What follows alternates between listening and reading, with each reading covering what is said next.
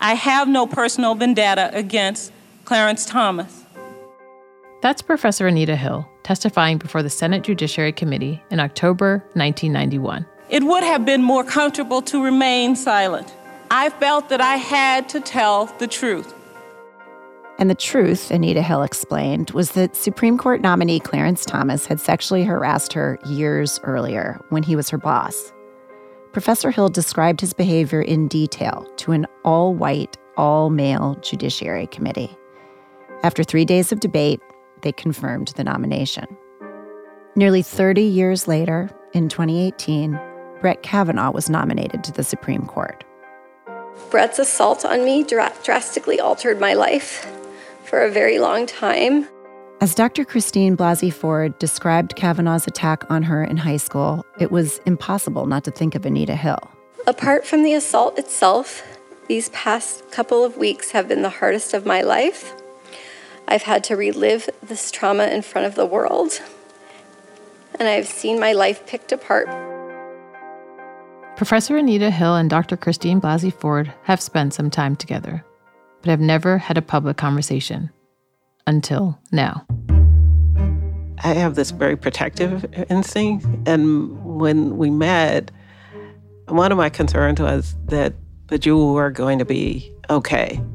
And I did leave feeling assured that you were going to be able to handle what was going on in your life. You had this strong core that would get you through it. Yes, I remember you saying that I would have a much better perspective in 5 years and in 25 years. And you were right. They talk about whether the senators and the general public believe survivors. I think they do believe. I think they're afraid of believing. So they may even say they don't believe. But I think they're just not willing to do anything about it. They talk about grief and anger.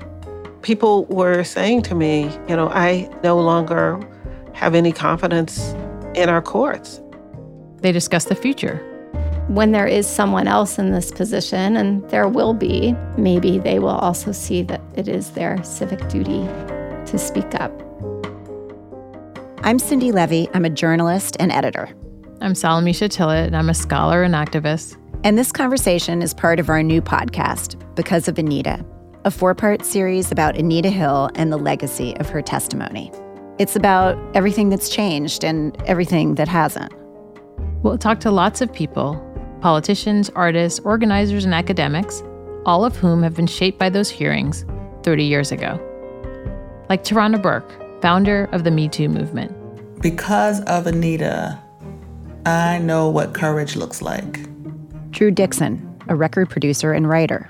I really have carried Anita Hill with me since those hearings, especially because I went on in my own career to experience sexual harassment twice. And I carried her with me when I decided to come forward. And actor and director Kerry Washington, who played Professor Hill in a film about the hearings. One of the most important moments for me is when she says, I know it's possible because it happened to me. It's like I have nothing else to give you but my absolute truth. Because of Anita is a production of Pineapple Street Studios and The Meteor. You can subscribe now wherever you get your podcasts. Coming October 4th.